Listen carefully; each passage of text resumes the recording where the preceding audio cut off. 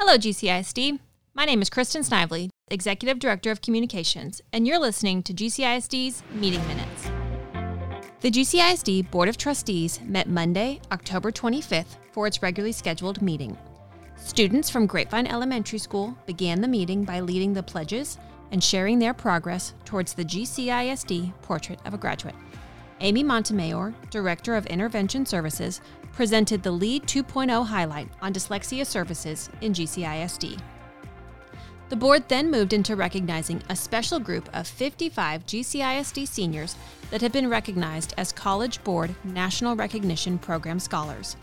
This program creates pathways to college for students from underrepresented communities by awarding them academic honors and connecting them with universities across the country.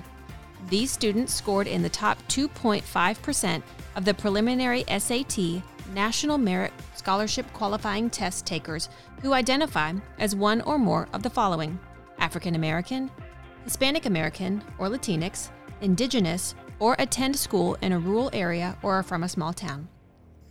Trustees also shared an official proclamation for Red Ribbon Week.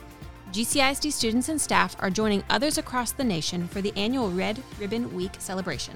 The purpose of this week-long celebration is to promote family and individual responsibility for healthy, drug-free lifestyle.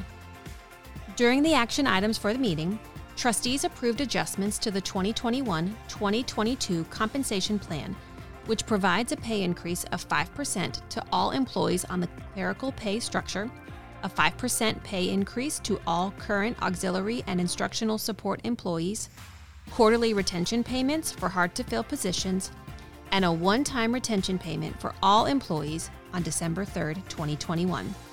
The board also accepted two donations. The first was $7,000 from the Grapevine High School Wrestling Booster Club to purchase new competition and warm-up uniforms, and a donation of $20,000 to benefit academic and extracurricular programs at GCISD's Collegiate Academy.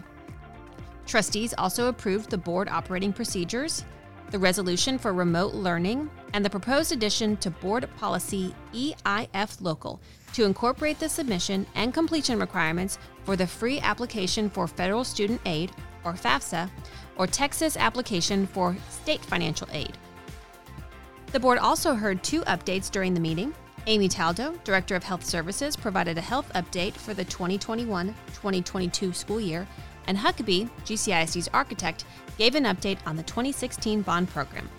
The next GCISD Board of Trustees meeting is scheduled for Monday, November 15th. Be sure to subscribe to this podcast on whichever platform you prefer so you don't miss an update.